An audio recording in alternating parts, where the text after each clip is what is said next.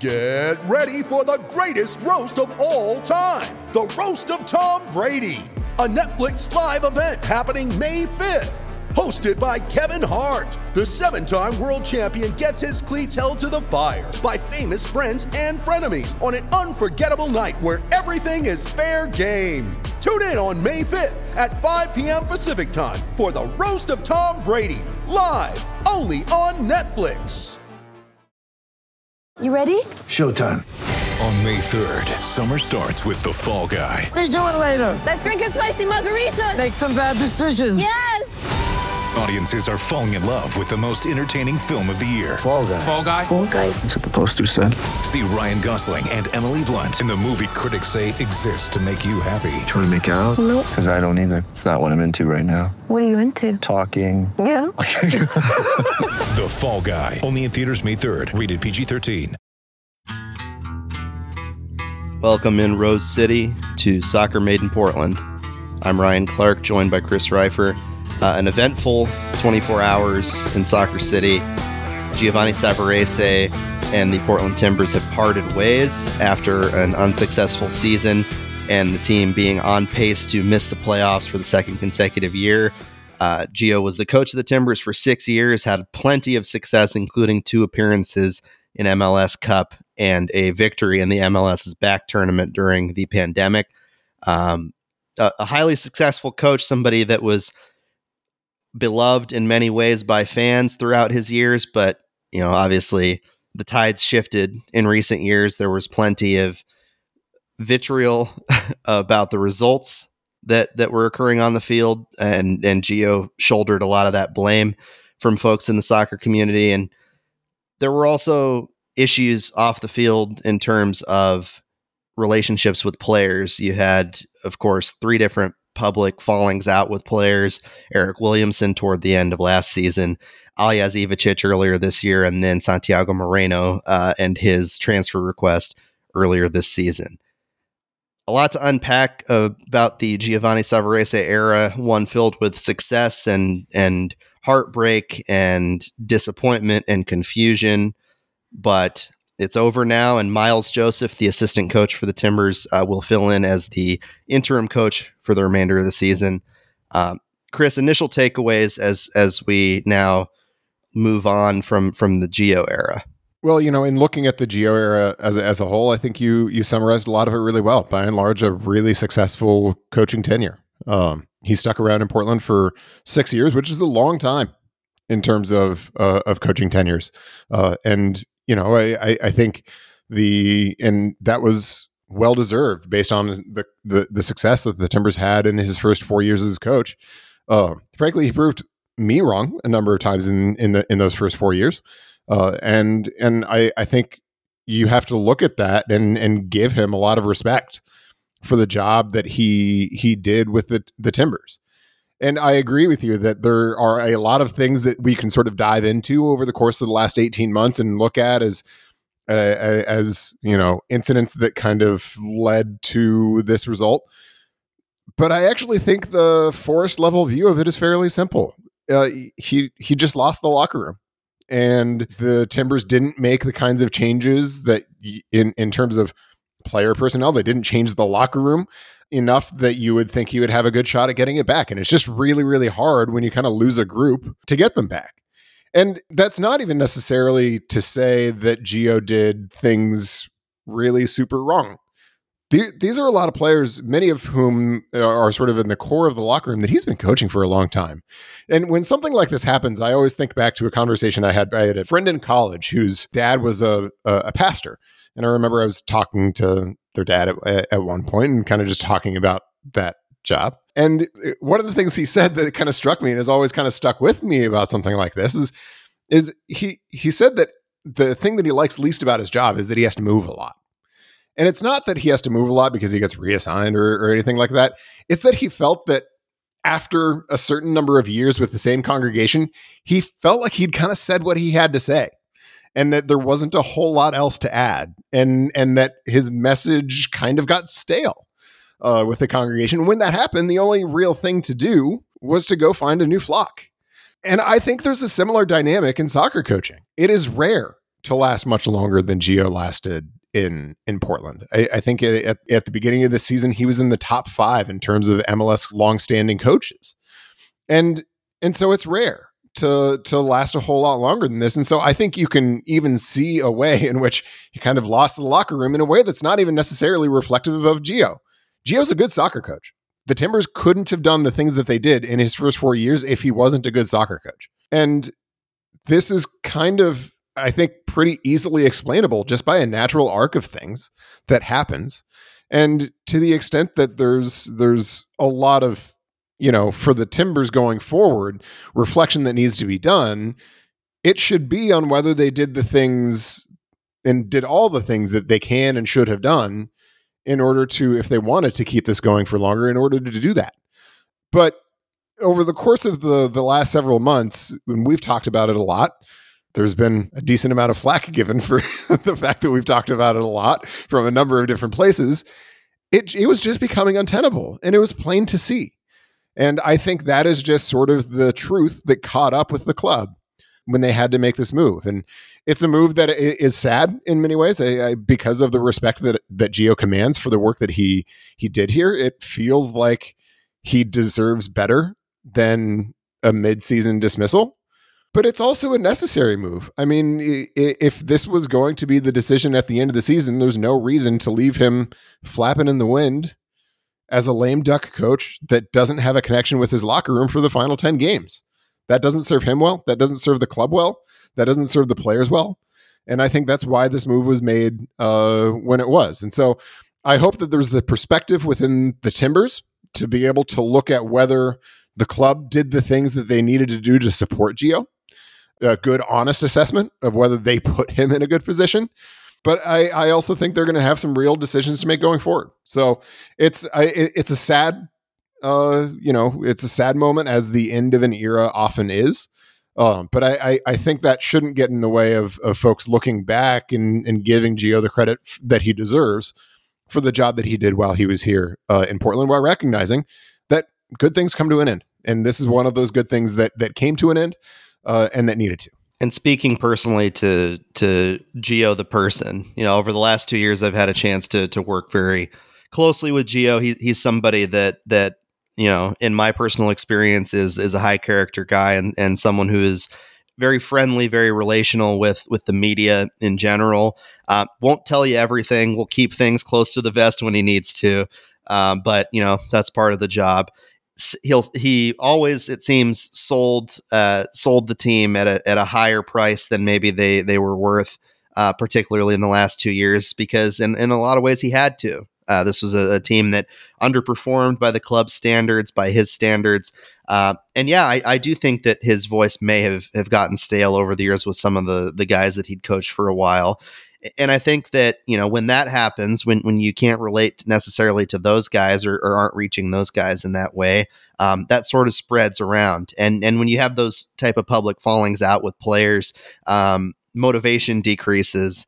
And effort level can sometimes be a struggle. That game against Houston was a perfect example. Yeah, it becomes a slippery slope. They lose 5-0 on Sunday, and that as we talked about off air prior to the podcast, that was probably one of the worst performances in the history of the Timbers, and it was, I think, driven by the fact that the motivation under Gio was lacking. These guys, they didn't really play for him that night. The effort wasn't there, and it had not consistently been there for a while. There were some instances in which it was there, but there were way too many over the course of this entire season, frankly, where it wasn't. And this is the writing on the wall that we've been reading all year, and that I think just became too powerful to ignore. Right, and all the stuff with Santi this year, all the issues with Ivacic over the last few months, the stuff with Eric, which had kind of, fallen into the background this year, not only because things seemed to be okay, but also, Eric got hurt. It adds up, and it's not something that can be ignored. But we also, and you talked about this, do have to acknowledge the resounding success that Gio had, bringing that 2021 team in particular to MLS Cup. Was a serious achievement, given where they were at certain points in that season.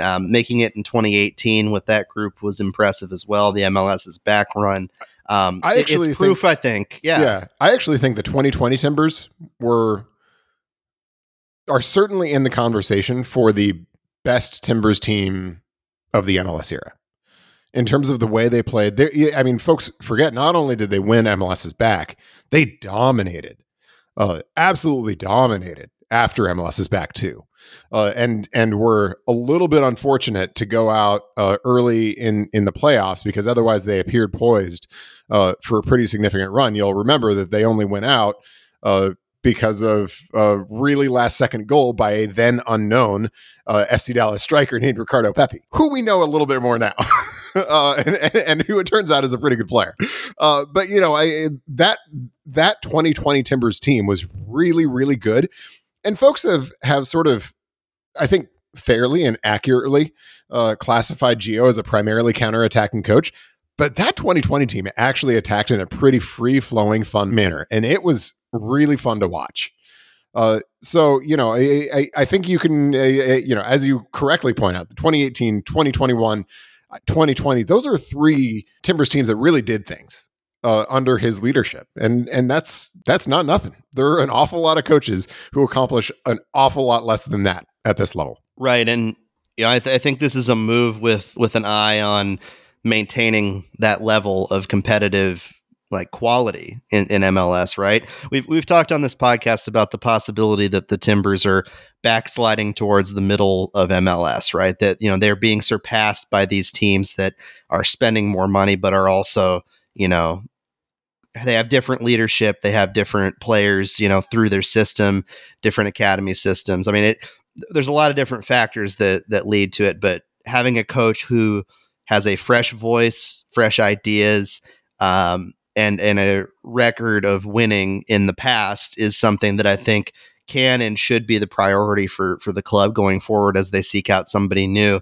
Miles Joseph is filling in as an interim assistant now. We'll see how he performs and whether he makes the case for an internal promotion. But there have been a whole heck of a lot of internal promotions over the last few years for this club on both sides, the Timbers and the Thorns. So I don't think there's an appetite for that from fans, and whether that matters to the front office or not remains to be seen. But in terms of maintaining that level of competitive quality, speaking obviously before Miles Joseph has a chance to make his own case, it seems like going outside and finding somebody with a serious track record, a proven winner to lead this club into the future as it sort of resets the roster, goes a bit younger. Certain guys age out and new ones come in.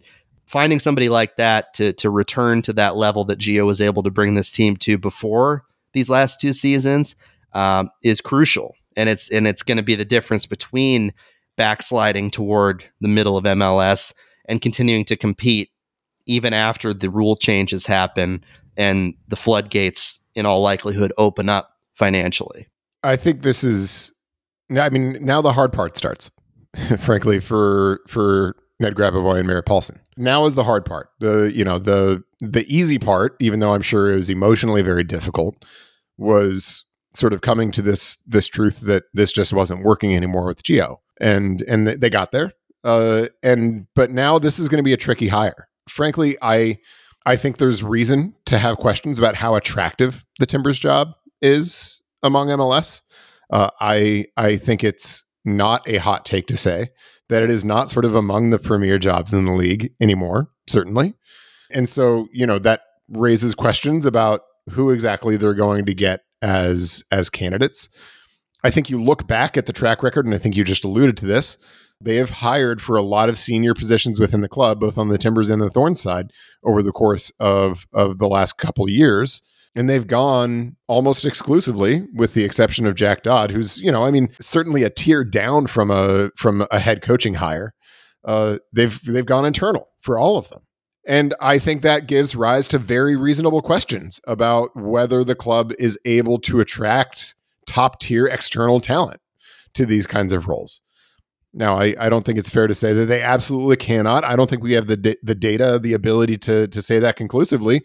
but it at least gives rise to questions about that, right? Because if you're consistently hiring internally in circumstances where it seems like there would be a pretty powerful interest to be bringing in sort of fresh ideas to a lot of these senior positions, you're going to give rise to questions about whether you're getting and attracting the kind of external talent that would be competitive.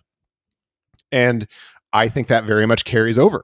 Those questions very much carry over to this job. At the same time, they need to make this hire quickly. And that's not something that they've done a great job of over the course of the last year or so. Certainly the hire of Dodd, which dragged on for months and months, comes to mind. But even promoting Ned Grabavoy into his full-time position from the interim job, that took 3 or 4 months from the time of Gavin Wilkinson's firing last fall. And so this isn't a situation where they can afford for that to happen, because they're going to be relying on this new head coach to be able to exert a pretty significant amount of influence over the decisions, the many decisions, I'll emphasize, that need to be made over the course of this next offseason. And if you're not getting around to making that hire until December, it's not going to happen. And you're going to be coming into 2024 then with a roster that is either being assembled late, which we've seen the perils of this year, or that's just not assembled to fit the manager whom you just hired. And that's not a good position to be in. So the Timbers need to be looking to make this hire in the next couple months before the offseason begins, so that that person can be on board and can work directly with Grabavoy to make the moves necessary to get the roster in a place that the coach is comfortable with. And that's the position they find themselves in. Which is, there have been a lot of names bandied about. Frankly, I think the names that I've seen on Twitter hit both ends of the unrealistic spectrum. Some folks have been speculating about Jason Kreis. That's not going to happen. And if that happens, it would be a scandal. He's not an MLS head coaching candidate at this point. And I don't think there's an MLS team who would hire him as their head coach. And if the Timbers somehow are, his success at Real Salt Lake was a long time ago, and he has a number of failures between now and then. If that's the level that the Timbers are going to be at, and I don't think it is, that would be quite depressing and not a good sign for the direction moving forward. Similarly, folks have been talking about, maybe Jesse Marsch. Is the Timbers job attractive to Jesse Marsch? I mean, I'm sure that call is going to be made to Marsch. I would be surprised, frankly, if he was particularly interested. Simply because, this is a guy who is on sort of the national team radar, who has ambitions of continuing to coach in Europe. I think there might be some MLS jobs that he would consider coming back to the States for, but are the Timbers one of those? I'd be surprised. And so, I think this is going to be a difficult search for the Timbers, and it's one that they're going to have to get right, and they're going to have to get it right sooner rather than later. And so it's a big job. It's a big job for Grabavoy and Paulson. And we'll see over the course of the next couple of months whether and how they're able to pull it off. I did have somebody in the community, and this is purely and entirely speculative at this point, bring up the name Bob Bradley, because they claim that in July they spotted Bob Bradley at the Multnomah Whiskey Library in Portland. So that is maybe somebody that you could talk about in that sense, but who's to say? That's purely and completely speculative rumor. I would expect that Bradley would be interested.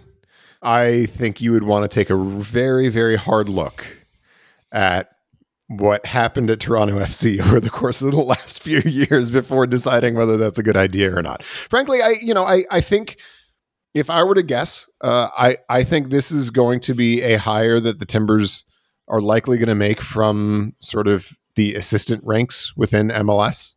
And there are some good, talented assistant coaches who are ready for a shot at a head job, and you can find good coaches in that way. And so, that's not to say that the Timbers are not going to have talented candidates. I think they very well may. But, in terms of kind of the class of folks whom you would expect to be interested in this role and who are sort of realistic matchups, I think that's probably a good place to center your expectations in terms of who the next coach will be. Right. And, this isn't to dismiss the idea of Miles Joseph becoming the coach either. I think that, fans would like to see somebody from the outside hired just simply because fresh face, fresh voice, fresh ideas. But Miles Joseph has a Class A coaching license. He's somebody that's been an assistant in MLS for almost a decade.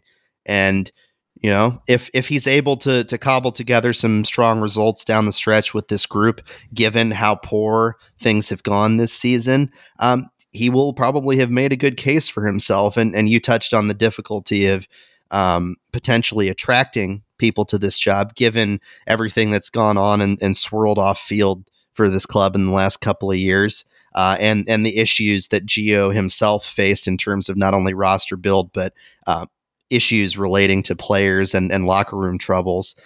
There's a lot there that makes it difficult. So it's definitely, I think, a possibility that Miles Joseph ends up being the person who gets this job.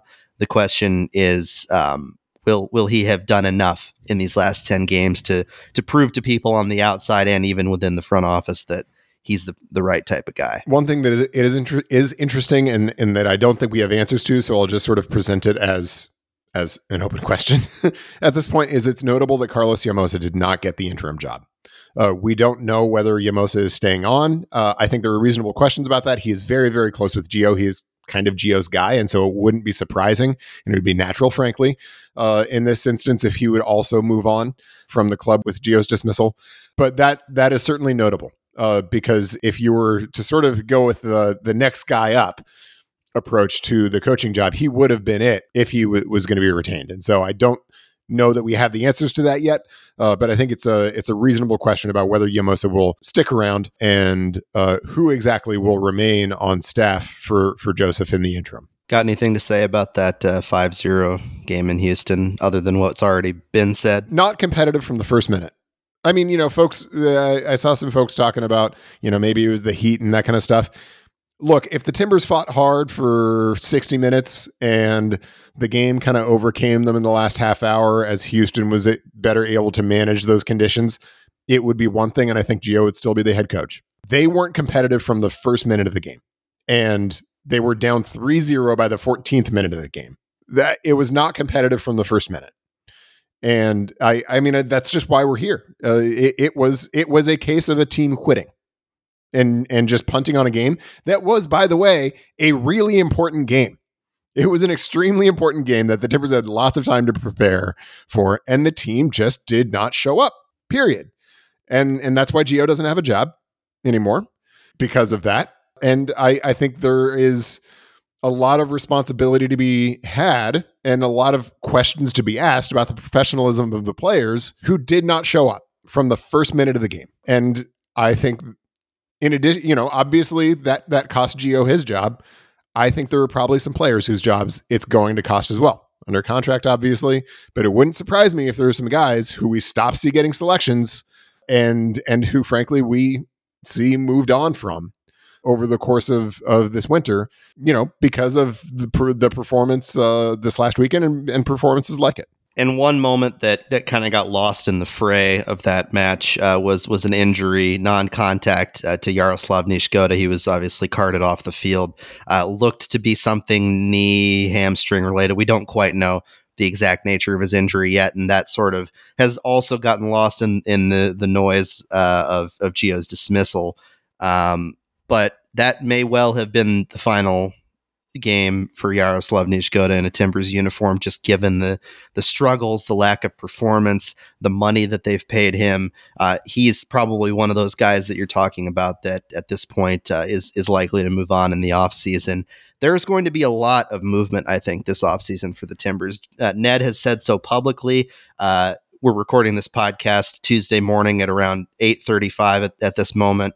Ned is speaking to the media later today in a couple of hours. So I'm sure that is front of mind for him. The person that they end up hiring, how they fit into his plan for the offseason, how they can work together collaboratively to build out this roster and make a lot of changes, because frankly, not only has Gio's voice maybe gotten stale for this group over the last couple of years, but the roster itself has run its course. And with minimal changes in the last couple of years beyond the additions of Juan Mosquera and Evander, who both, I think, are difference maker caliber players, but have at least this season, not necessarily lived up to those billings in a lot of games, particularly Evander, who I think, if you could point to players who might have been lacking effort level in those not even last close few to good games. enough. Yeah. Not even not close. good enough. And frankly, so I think I said literally last week on the pod that he will be back for 2024, and that's probably right. But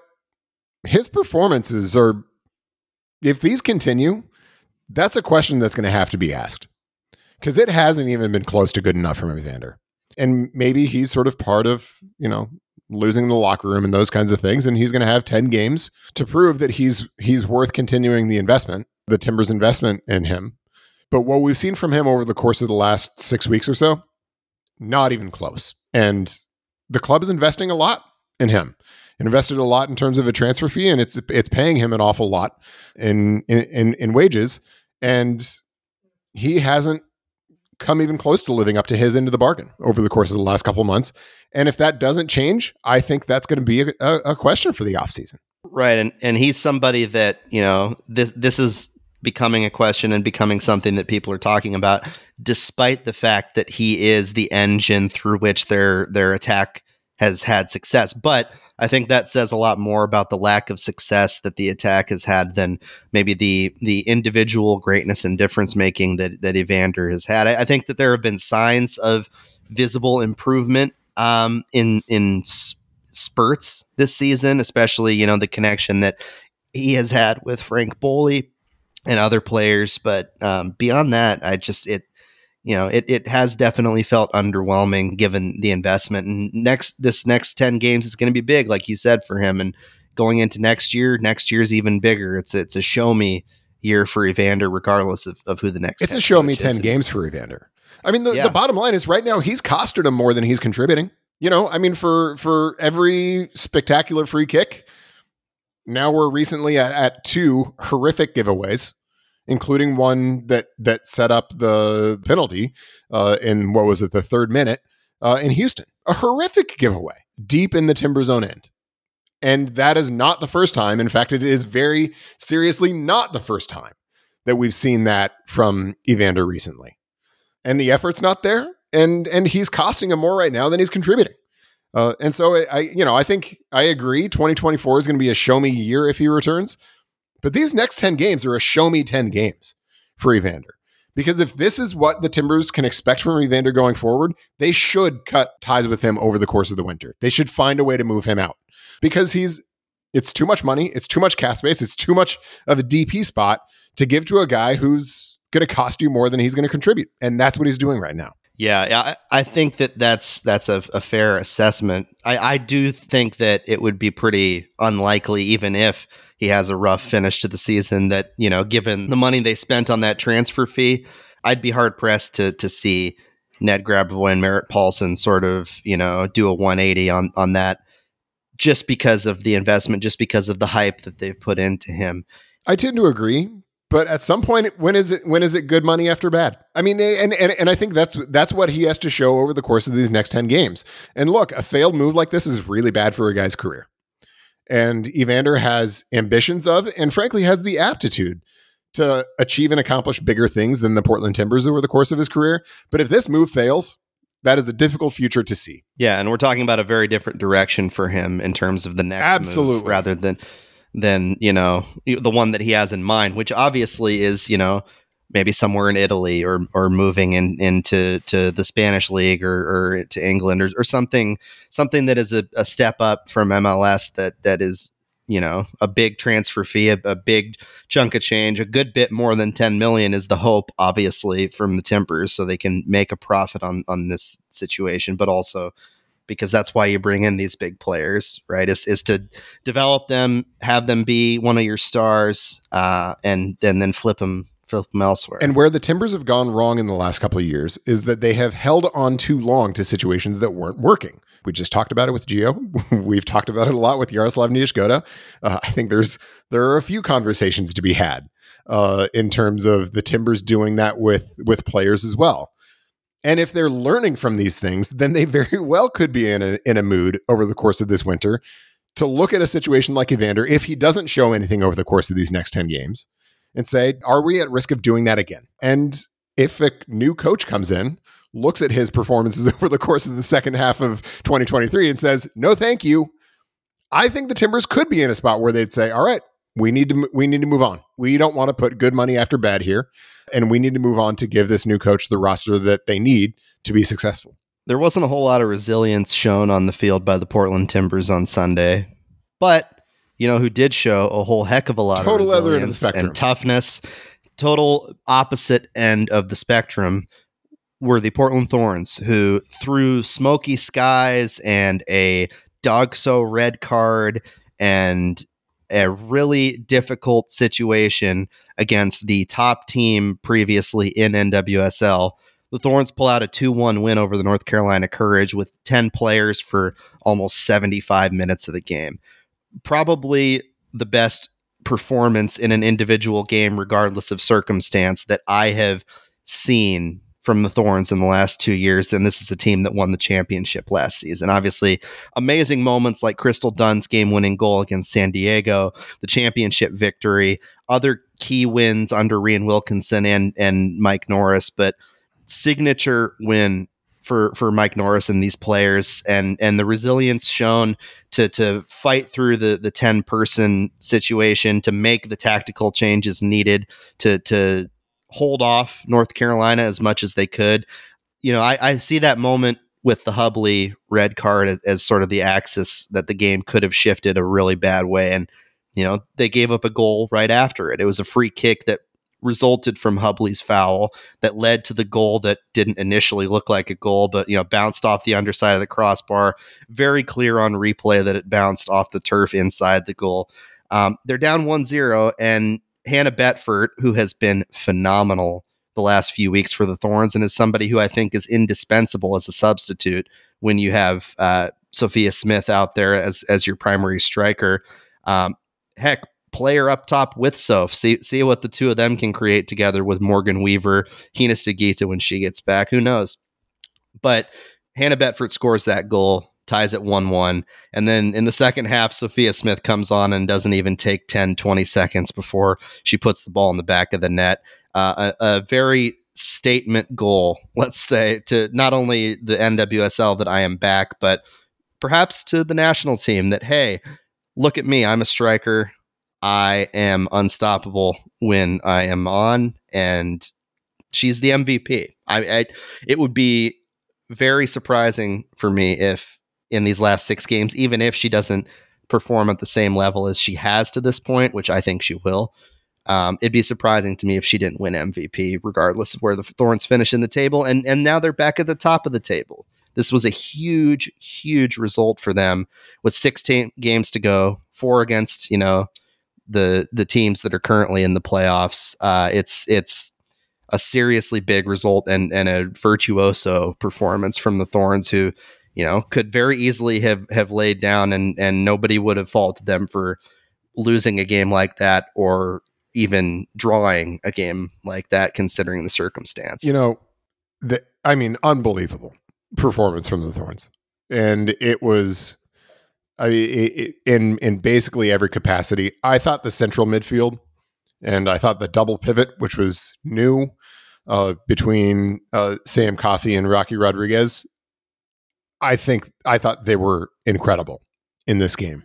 Basically erased the player disadvantages that they had because they were so good in pushing Carolina out of dangerous areas in the attack. I mean, Carolina had very few chances after going up a player.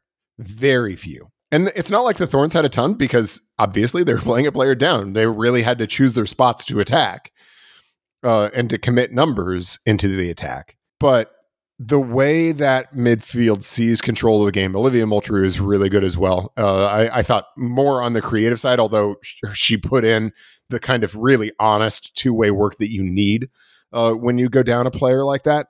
But I thought in sort of the creative side, Moultrie was very good in helping them sort of capitalize on the opportunities to attack that they had.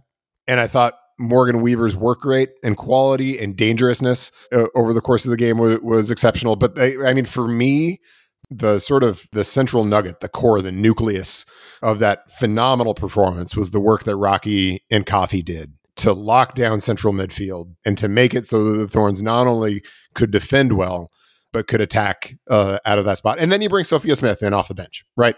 Best player in the country.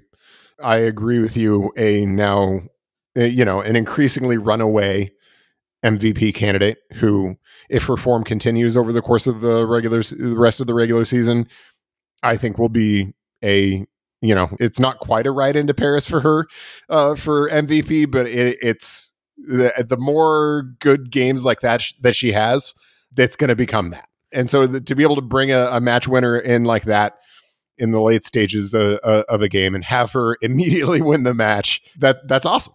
But the overall performance, I just don't have the words. It was phenomenal. And, I think you're exactly right that the dogs are red, which we still haven't seen a good replay on. So I don't want to jump up and down on it because we just don't have, the ability to assess it fairly. But that was the real access point. And the Thorns sort of weathered a little bit of the storm in the 10 minutes or so after that. But they figured it out. They got the tactics right. They were really smart about making sure they were picking their spots to attack. And then when they did, and when the chances came, and there weren't a ton of them, but when they did come, they made the most of them. And credit to Hannah Bedford, phenomenal first touch on a nice pass from Moultrie. Unbelievable first touch to put the ball in front of her, and then just a finish with a plum to silence the doubters, who I previously was among. Consider me silenced in terms of my Hannah Bedford doubt. And there just aren't enough words. Just top to bottom, unbelievably good performance from the Thorns. I hope that we keep seeing that double pivot going forward, because I think that is, as we saw, a much more stable defensive structure for the Thorns. And if they can stabilize their defensive structure, they have plenty of talent in the attack to go get the goals that they need to get. And I think we saw that in this game, even down a player, that they still had plenty of talent to go get the goals that they needed to get. And they were really, really difficult for one of the best teams in the league to break down, even though the Thorns were playing down a player. So great job to everybody, absolutely all around. I think Mike Norris, we asked a lot of questions about the tactics of the team going through the early parts of the summer and coming into the World Cup period. We didn't know whether they were going to be able to sort of solve the problems that just naturally come up over the course of a season. And I think this was a very strong first data point. And it's just the first data point. There need to be more. But it was a very strong first data point that, yes, they do have the sort of tactical nous within the coaching staff and within the players to solve those kinds of problems. And if that's the case, look out. Then yeah. We had our conversation last week about these next then 7, now 6 games, deciding whether this, being sort of a decision point as to whether this is going to be a dynasty or a flop. And if they're able to solve those tactical problems, it's looking a lot closer to the dynasty end of the spectrum than the flop end. Yeah, absolutely. This result rests on the shoulders of those players who put in a really strong performance, and the word resilient keeps coming to mind. It's resilience has almost become a cliche with this team, right? With how much they have, overcome on and off the field in the last 2 years to achieve greatness and to be the best team in NWSL.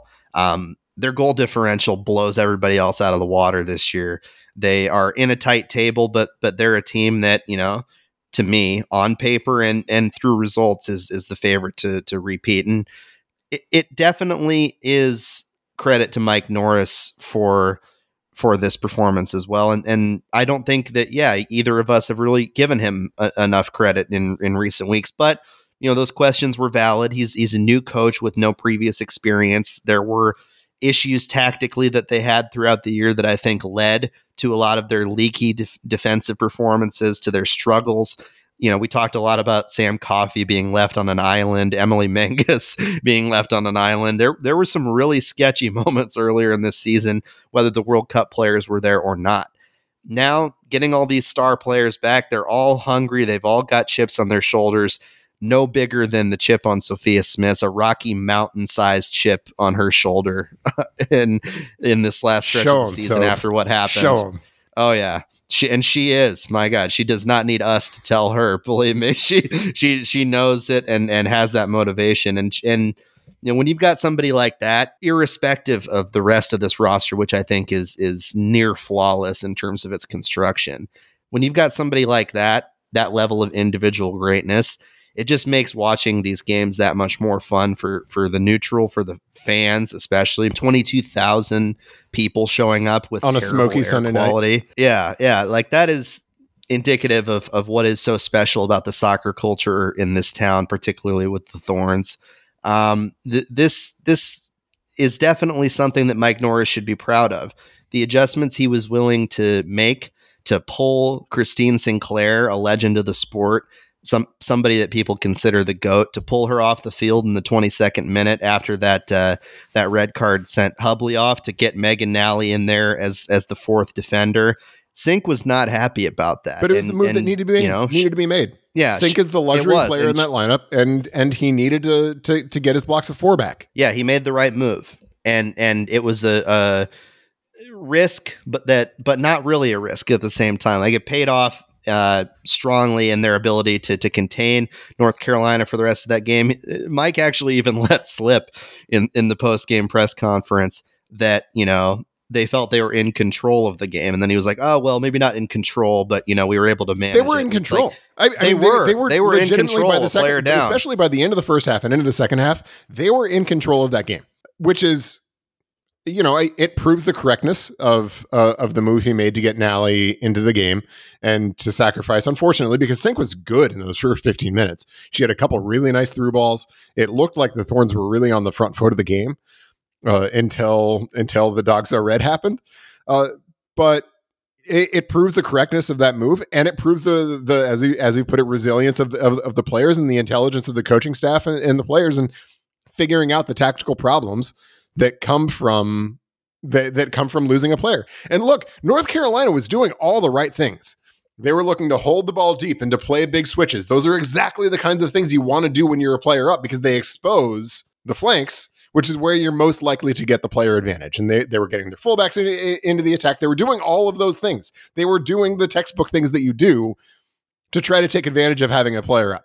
And it didn't matter because the Thorns were all over it. And so, you know, I think that they pushed all the right buttons, and that's really, really hard to do. There's a reason why it wasn't an irrational thought. If you thought like I did after Tyler Lucy put that goal in, nice free kick, by the way, to an old friend. Really nice. Old friend. Don't have to do that against the Thorns. Just let's stay friends. But yes. Really nice goal from Tyler Lucy, by the way. But you were not wrong. If you, like me, thought in that moment, this is probably over. A goal down, a player down, this is probably over. Yeah, with 75 minutes to play against a really freaking good team. The North Carolina Courage are legit. And even though they were missing a couple players like the Thorns were, they are still legit. And that's why this was, you know, I agree with you, one of the best performances that I've seen in Thorns history. But actually, the quote that from the post-game press conference that most stuck out to me was from the most powerful person in Portland soccer right now. And that's Sophia Smith, who is indisputably the most powerful person in Portland soccer right now. And it was when she sort of went out of her way to say that she loves playing here. And as she was saying that, I was basically screaming, give her what she wants. Give her anything she wants. Anything she asks for, give it to her. Because the Thorns urgently need to lock her down to an extension. And as we're talking about dynasties, this is something, as we've talked about before, this is a now problem. This isn't something that they can put off for a few months. This is a now thing that they need to do, maybe even before the Timbers hire a new coach. But because of where Sophia Smith is in her contract with 1 year remaining, she is the most powerful person in Portland soccer. And in how she was talking, it certainly at least sounded to me like she was open to the idea of staying here for longer than just the end of this season or just the end of next season. And if that's the case, give her what she wants. So, because look, I mean, there are going to be players that have to change in Portland over the course of the next few years because of just Christine Sinclair, where Crystal Dunn is in her career, where and her contract, by the way, where Becky Sauerbrunn is in the course of her career. There are going to be some changes in this Thorns team over the course of the next few years. if your core remains people like Sophia Smith and Sam Coffey and Morgan Weaver, you're going to be able to navigate those changes because you have a dynasty core. So that was in the post-game press conference the most interesting moment for me, because if she's open to staying here, give her, if she wants a training facility, give her a training facility. Whatever Soph says, Soph gets. Get that contract done and get it done now. Yeah, I thought about that too during that match when she came on immediately and scored. I was like, this is a next level type of person, right? Somebody that comes around once in a generation in a sport. And at 23 years old has already ascended to the level of being one of the best players in the world, and in your words, the best player in the country. I think it's time for the NWSL to be creative in the ways that MLS was in bringing in a player at the tail end of their career who is of that caliber in his sport, and that is Lionel Messi. Be creative with this contract. I think that, run Soph the max. Give her the most amount of money that is allowed under the collective bargaining agreement between the league and its players association. But I think she is somebody that it is worth going further with. She is somebody that you need to talk about, tying in endorsement deals with, that you need to talk about making as part of her contract, apparel and TV deal money and potentially future ownership stake in the team, particularly given that the Thorns are about to change owners in the next few months. And yeah, that might be a difficult one to sort out right now in particular, but yes. And she's very young. So, maybe that waits until later in her career, but these are the things I think need to be part of the conversation. Yes, the extension has to happen. Yes, it has to be the absolute max you are allowed to give her under salary rules. But there's got to be a whole heck of a lot of bonuses in there for somebody like this, because not only do you want to secure that contract and make sure that she stays here, make sure that next year is not played as a contract year for the best player absolutely in cannot NWSL. be. You can't let that happen. Organizational malpractice, I believe if they don't get an extension done in the next few months. Yes, and I believe that Karina LeBlanc is hard at work on this, behind the scenes, and has had these discussions with Sophia's management, and I believe it will happen. The question is, what does it look like, and how does it reflect what Soph has meant to this club already? She's somebody that you can categorize as a club legend, despite this only really being her second year of consistent and primary contribution. Both of these years, by the way, likely will end up with her being the MVP of the league. Keep her around, man. Don't let her be tempted by this, let me go play in Europe and get some money tossed at me by the endless pockets of Chelsea ownership. Don't let her go somewhere else in NWSL where, they are willing to be more creative than you are with her contract and what she deserves as a player. This has got to be a huge priority. And we've talked about this before. And it's not just her. You want to keep Morgan Weaver around. She's somebody that I'm sure other teams are licking their chops thinking, oh man, does Portland have enough resources to keep her around with Soph, with Sam Coffey, with these other players? They're going to have space with these other players who are going to be coming off the books over the course of the next few years. They're going to have space. Yeah, I mean, I think this is fairly simple. The driving principle of these negotiations and finishing them is what Soph wants, Soph gets. That's it. No doubt. And if the Thorns or the league aren't willing to give Soph what Soph wants, then one of the best players in the world is going to deservedly leave the league. And so they should be willing to give Soph what Soph wants. What Soph wants, Soph gets. And the league is in a different place than it was at a time when Sam Kerr left too. There is so much more money and investment and futures for this league in terms of finances than there were at that time. There is more leeway, I think, to be creative, particularly given that a new TV contract is going to be negotiated in the coming years and months. It's got to be creative. That's my perspective on it. And she deserves that. So I'm excited to see what that looks like when that potentially happens. And I think it would be a collective and enormous sigh of relief on the part of Thorns fans to know that she's locked in for the next few years. Ain't no dynasty without even if Soph. Yeah, ain't no dynasty without Soph. And even if she's locked up and 3 years from now she wants to go on loan somewhere for a year, by that 3 years maybe you've won 4 championships with Sophia Smith and she's got a couple more MVPs under her belt.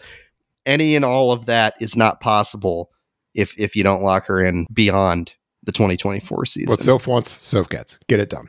Absolutely. Speaking of the Thorns, we have Janine Beckie on today as a guest. My conversation with her will be coming up after the break here, but that'll wrap it up for Chris and I today on our discussions on everything PTFC.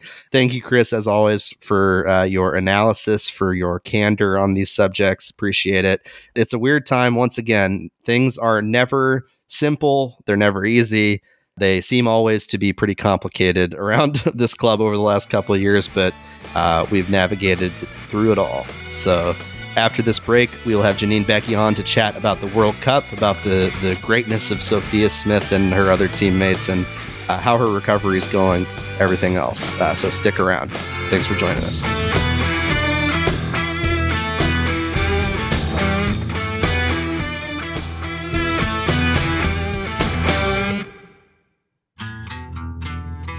And we're back on Soccer Made in Portland, joined today by a special guest, Portland Thorns and Canada national team star Janine Beckie. Janine, thanks for joining us. Appreciate you taking the time and happy to have your analysis today. Thanks for having me. I'm excited to be here. For sure. Let's just start with a question that a lot of folks, in the Portland soccer community have been asking.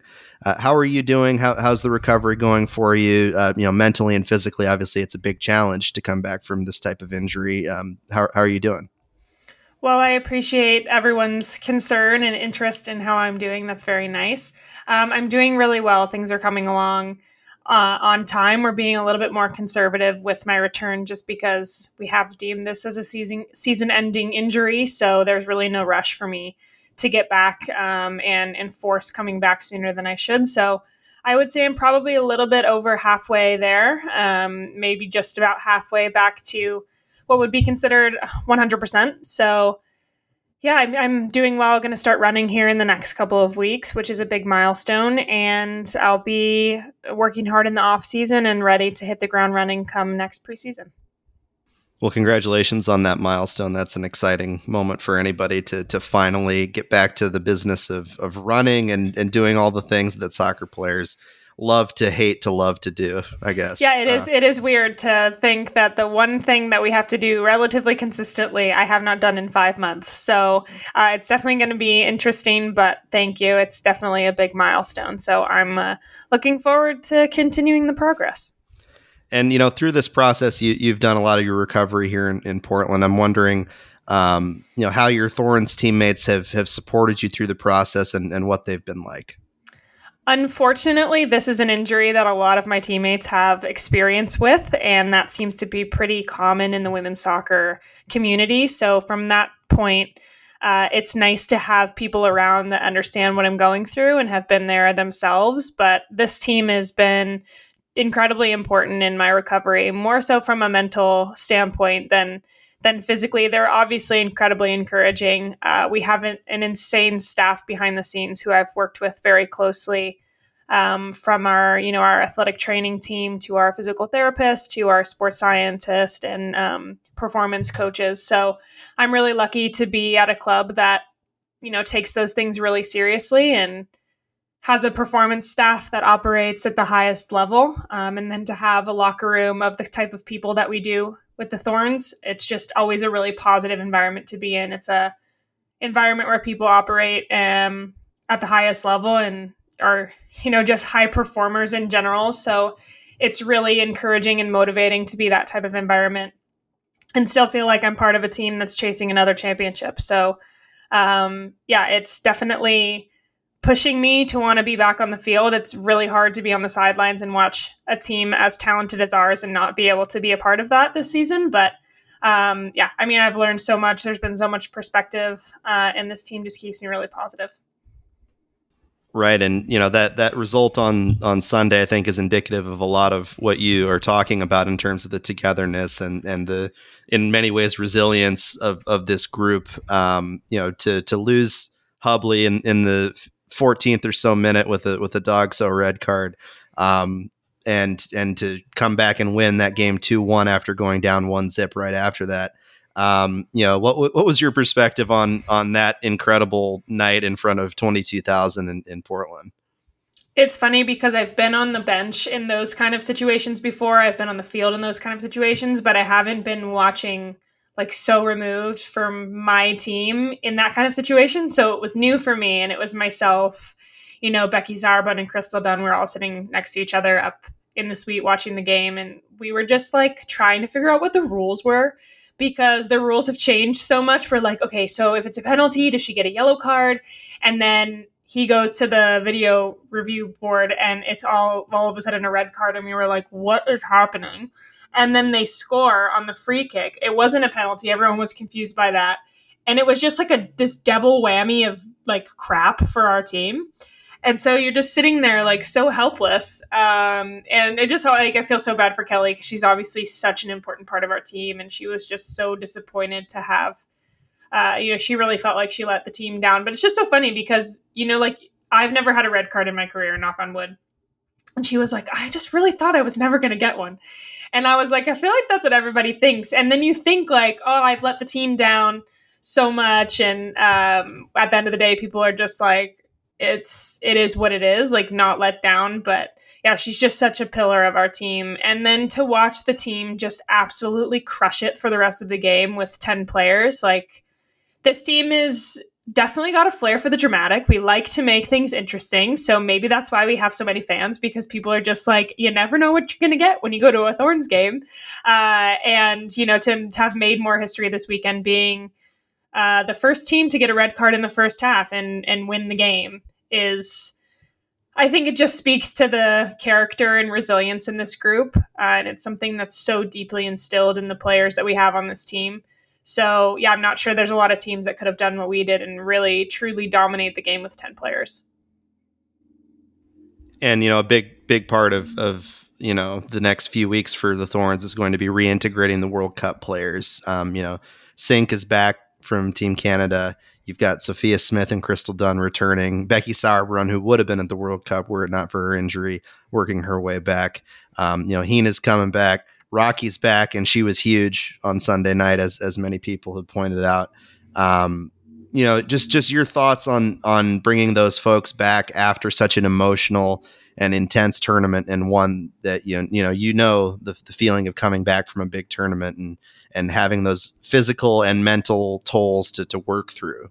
What's that going to be like?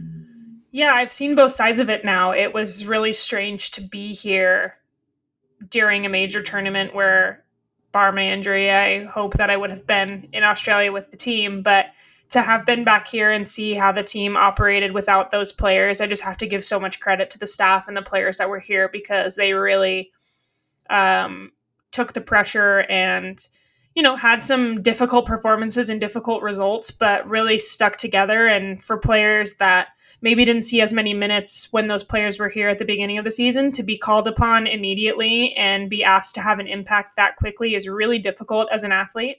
And it's really difficult to kind of give yourself that confidence that all of a sudden you're going to be called upon to perform for this team. And this team has really high expectations. I think that's why we're so successful, because we're not content with losing or dropping points at any point in the season. So I was really proud to see the work that the team that was here put in, but there's absolutely no doubt that getting these players back has been so important for us. You said it. Rocky was amazing on Sunday. She just brings so much composure and experience to the midfield, and I thought she was really, really key in that game. And then, just a weird, strange turn of events for Sink.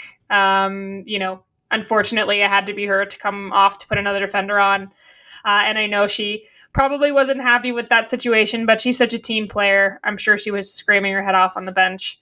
And then you look at someone like Soph, who it's just like, it's inevitable. She's inevitable that she's just going to come in and make that kind of difference. And I think she needed that from a confidence perspective. It's really difficult to come into a high performance environment right off the back of major tournament disappointment, let alone Soph's first major tournament. So to have her back like that and for her to score literally on her second touch of her return is exactly what she needed. And I think it's just going to springboard her for the rest of the season.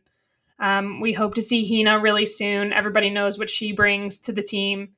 And then you have Crystal and Becky, who are just like, they speak for themselves, just leaders, veterans, people with so much experience, and who are both so important to this team. So I hope that both of them are back on the pitch as soon as possible. But yeah, safe to say we're all very happy to have all of them back. And I'm really looking forward to seeing this team, push towards the end of the season. We have that number one spot. It's ours to lose now. So I hope that the team really can hold on to that and perform, with 11 players, as well as they did on Sunday for the rest of the season.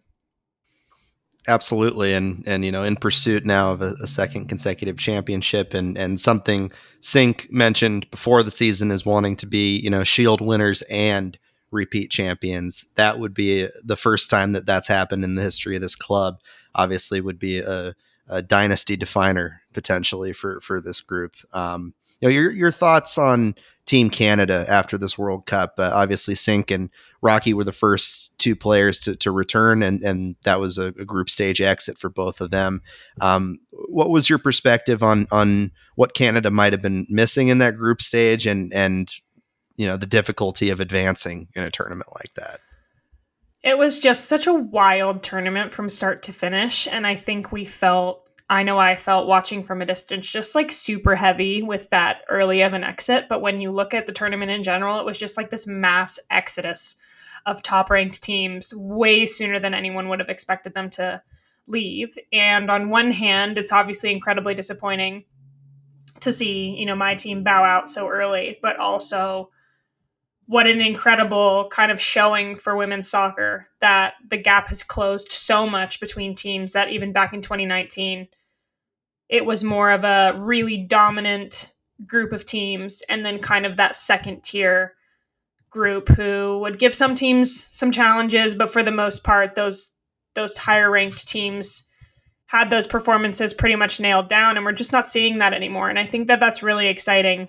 Like I said, obviously disappointing that it affected my team the way that it did, but it's hard for me to comment on that because I wasn't there. I don't know what was going on in the background. It's similarly to the US. I think a lot of people will speak to, what they think went wrong, but no one really knows unless you're in the environment, what's going on, what's going on with individual players, what do they have going on in their lives. And then we had quite a few, younger players who were relied upon in a way that they maybe haven't before. And that's difficult for everyone. And I really do think it was just like, I just felt like it was so uncharacteristic of our team to obviously exit that soon, but to have some of the difficulty that we did. And I'll be really interested in the coming months, hopefully getting reintegrated back into the team to kind of, learn what was going on, learn from the tactical footage and really look at it and dissect it. I know our staff has already begun that process of watching those games and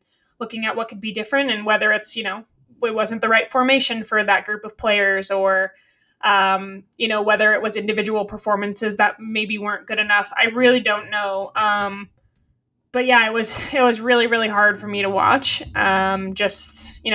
They could have won all three games and been brilliant, and it would have still been really hard for me to watch. So, it is what it is. I think it's a group of people who are so dedicated and will already be looking forward, and a lot, like you said, are already back in their club environments, getting back to it. And we've got two really important games coming up in just about a month's time to qualify for Paris in 2024. So yeah, I mean, it's no rest for the weary, right? Like, we just got to get on with it and get back to it. And I'm excited to hopefully be back in the environment and have a bit more of an influence than I was able to in this World Cup. Right. And I think you touched on something really important in that, a lot of people talk about the growth of the game in terms of popularity when they discuss women's soccer, but it seems that, this World Cup in particular showcased that the quality and the parity of the game globally is on an uptick as well. What do you attribute, or to what do you attribute that kind of sea change that's happening in the sport, where all these new teams are becoming contenders or pulling these upsets and sort of changing the landscape? Yeah, I mean, Spain's probably the perfect example of that. They've been so dominant on the youth level the past couple of years. I don't know if it was the under 15 or 17. They won 2 youth World Cups, the last 2 youth World Cups. And then some of those players have now fed into their senior team. You look like someone like Salma Parello, who was absolutely incredible in this World Cup, scored 2 winning goals in the knockout rounds at just 19 years old. And I think what we're seeing is players all around the world getting to this level and being successful on this level younger. So, I mean, you look at someone like Sophia Smith, she just turned 23, which is insane, has already had so much experience at the national team level, maybe not at major tournaments, but she's been on the team for a long time, has been playing on the team for a long time, and is finding so much success in the club game already at such a young age. And then you look around the world at someone, like Lauren Hemp, who is still so young, but is having such a big influence on the game. And I would attribute that to investment for sure, which we still have a long way to go. But a lot of these countries and clubs are investing in players younger to develop them. And then I think it's about, women's players truly believing that this is a sport that should be operating at, this level, at the professional level. There's opportunity around the world for females to be playing professionally younger more than ever before. And I think it's such an interesting and sometimes really frustrating parallel, because we're seeing like so much excitement and so much more investment and like the most viewers, the most attended World Cup, like probably definitely the most competitive World Cup, yet we still have so far to go. And so, whether I'm feeling pessimistic or optimistic, it changes day to day about women's soccer. It's definitely, after that World Cup, I'm definitely feeling more optimistic than I ever have. So I think the conversation needs to stay really at the forefront of people's minds, and about investment, and how, women's soccer is the place to invest right now. And if there hasn't been enough evidence of that, then I don't think people are paying attention. Absolutely. And you said it, the platform is growing for other nations to speak out on these issues of equity in the way that the U.S. women's national team sort of trailblazed initially with their fight for equal pay. Obviously, Canada is at the forefront of those discussions, Spain and Jamaica, just to name a few. I mean, what do you make about how that landscape is shifting, and maybe the increased focus and pressure that now exists publicly on federations to create equitable conditions and invest in the game? It's a tough time to be a sporting federation in women's soccer, to be honest. And I think what's amazing is that players are finally calling out federations for maybe, in some cases mistreatment, in some cases lack of fair treatment, and in some cases just historical absence of treatment. To be honest, I think it really ranges depending on what federation you're talking about. I mean, everybody's seen the Spanish Federation in the news in the last couple of days, which is so utterly disgusting what happened. And I really, I feel for those players, and I really hope that, the governing, whoever is, some of it is involving head people at the federation, but I really hope those that have influence step in and make that right, because that was so wrong what happened and what continues to happen in that federation. And it's pretty amazing that they were able to win a World Cup with all of that going on. But I think you said it, the US trailblazed this conversation, and those players, I have the pleasure of, sitting next to one of them in the locker room, in Becky Sauerbrunn, and just some of the conversations that her and I have had just about how a lot of things that they did in their fight for equal pay have encouraged myself and those working on that from a Canadian perspective, and just giving examples of, oh, you guys did this, and we use that as an example in this case. And I think what it's created is such an incredible community in women's soccer, where we all know exactly what it's like to have this fight and to feel the impact of the lack of funding or the impact in the mistreatment or seeing our men's teams get certain things.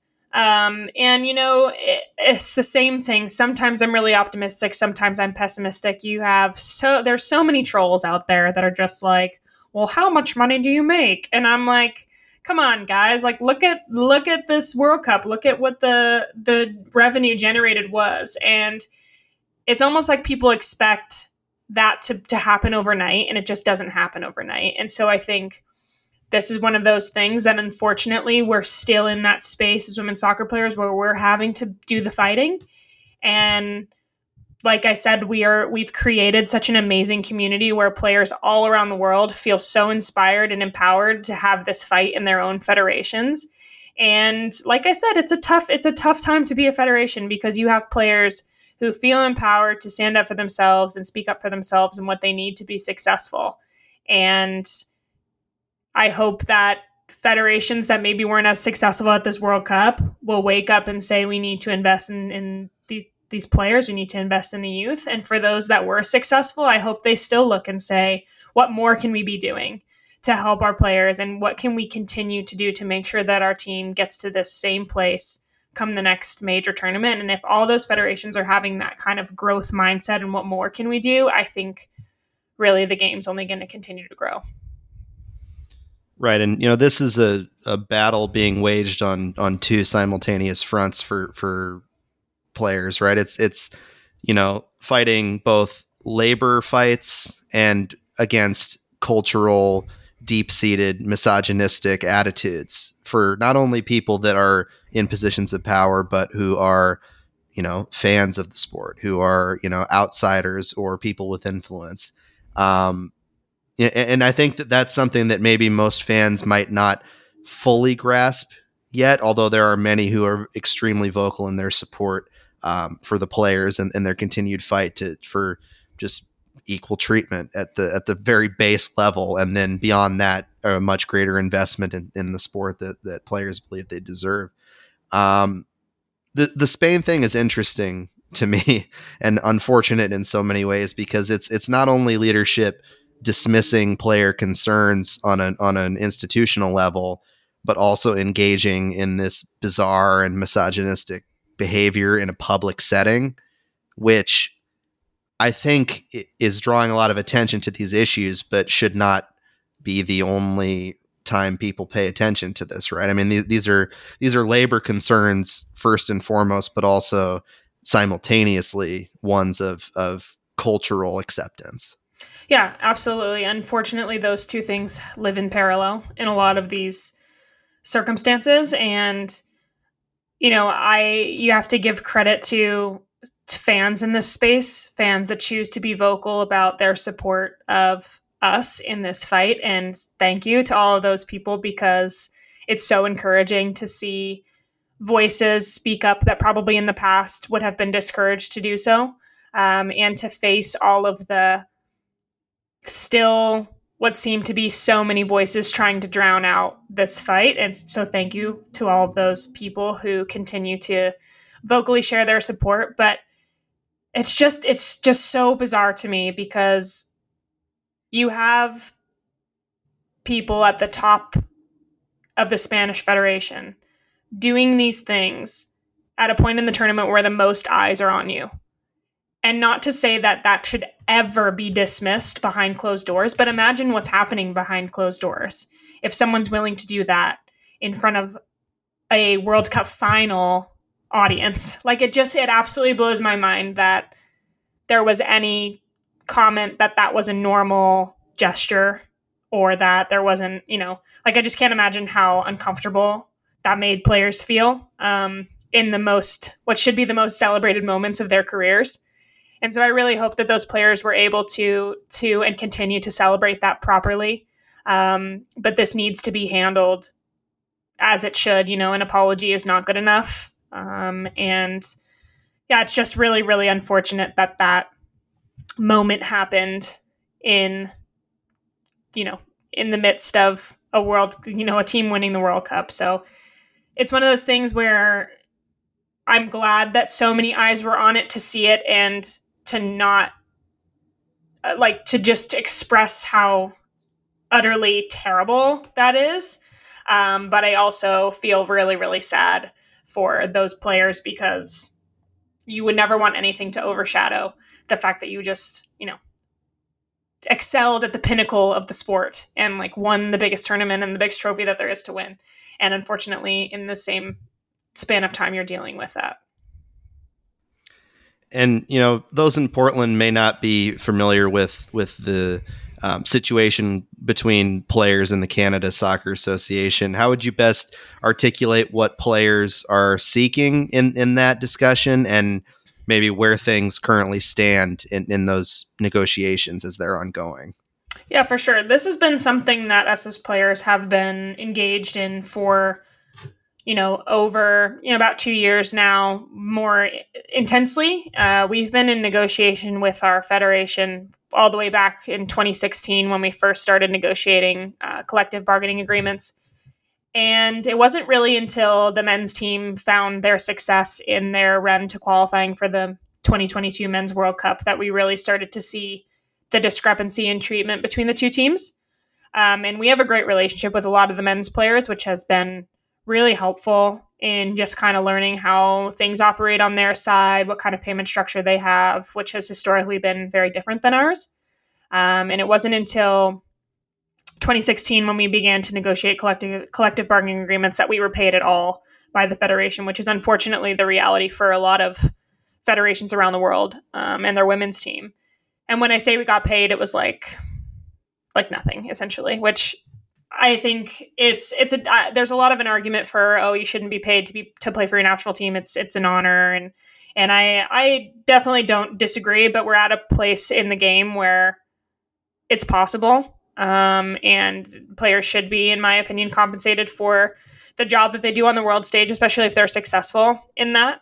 And so, yeah, it kind of all started when we started to see those discrepancies and we spoke up about it. And we've been in negotiation for a better pay structure, a better collective bargaining agreement for some time. And it really kind of came to a point at the She Believes earlier this year where we really took a stand and just demanded better based on the way that we saw our men's team be prepared for the 2022 World Cup. And we, felt like and definitely stood firm in the fact that we deserved the same in the lead up to the 2023 Women's World Cup. And so it's a very complicated and very deep-seated issue and still ongoing. Definitely moving in the right direction, I would say. There's still a lot of frustration and still a lot of things that have yet to be agreed upon, but we did sign an interim compensation agreement for 2023. But for us as the players, the message that we wanted to get across and that we didn't want to be, misconstrued or have people get the wrong idea about is this: it really has never been about the money that we get paid individually. Obviously, that's important in its own place, but it was really about equal treatment and equal resource because we were both going after the same thing, and there should never be an excuse that a women's team gets treated lesser than a men's team for doing the same thing.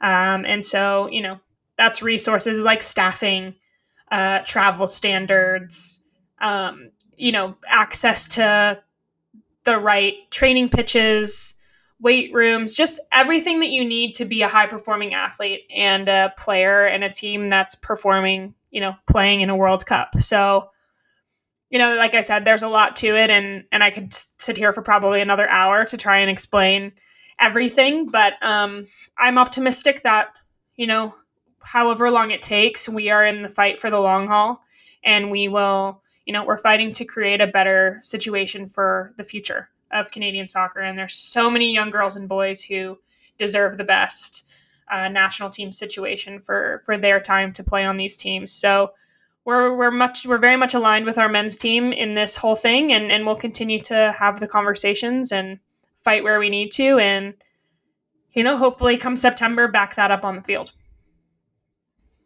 Absolutely. Finishing on maybe more of a lighter note, than some of the heavier subjects that we've gone into. And I appreciate your candor and analysis on those. I think it's excellent to have somebody articulate that.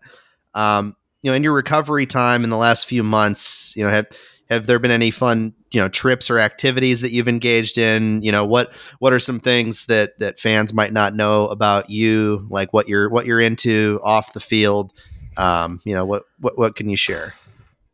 It's a good question. Yeah, I think it's been such an interesting period of time. I was having this conversation with Crystal the other day, as an athlete, as a professional athlete, it's not like you get opportunities often to go to your staff and be like, you know what, I just need a break for a couple of months. I just need to get away for it doesn't happen. It's the same thing in work. You just don't take months off at a time. And so when a long-term injury comes around, not that anyone would ever want that, but it gives you an opportunity to work on things that maybe you can't work on in the midst of a season, or have a different perspective about something. And so perspective has been such an important thing for me in this journey. I'm physically stronger than I've ever been because I'm not running 7 miles every weekend, which has been really cool for me. But off the field, just getting the opportunity to spend time with my loved ones. I had to spend more time around family around my surgery just to have the support, having people help take care of me, which it's incredibly hard for me to ask for help. So that was a big learning. But when you're on crutches for 5 weeks, there's quite a few things you can't do. So I have so much gratitude and love and respect for my family, and my boyfriend and his family were absolutely amazing. I've done a lot of cooking. I love to cook. Everybody knows me. I love to drink coffee. So I've probably been over caffeinated for 90% of this recovery, but that's been helpful because then I have all the energy. I haven't really, taken any big trips or done anything. My intention was to go to Australia and potentially be with the team, but it didn't work out. But yeah, it's so cliche to say everything really does happen for a reason. And I've seen that time and time again in this injury. And I'm just really excited to have a renewed mindset, and honestly, a really different mindset when I get to play the game again. Because yeah, it really, things are cliche for a reason, right? Because they're true. And it's you really never know when it can all be taken away from you. So I'm just really excited to be able to play again, but I'm also really, really happy and excited about a lot of other areas of my life that have shown me that there's much, much more to this than playing soccer. Janine Beckie of the Portland Thorns and Canada women's national team, thank you so much for joining us today. We really appreciate it. Thanks for having me. I enjoyed it. That'll wrap it up for us on Soccer Made in Portland. Follow us on Twitter at SoccerMaidenPDX, at Chris Reifer, at Ryan T. Clark, and at Janine Beckie. Make sure to like us, subscribe to us wherever you get your podcasts, leave a review if you so choose, and tune in next week and we'll have more to chat about on the Timbers and Thorns. Thanks for joining us.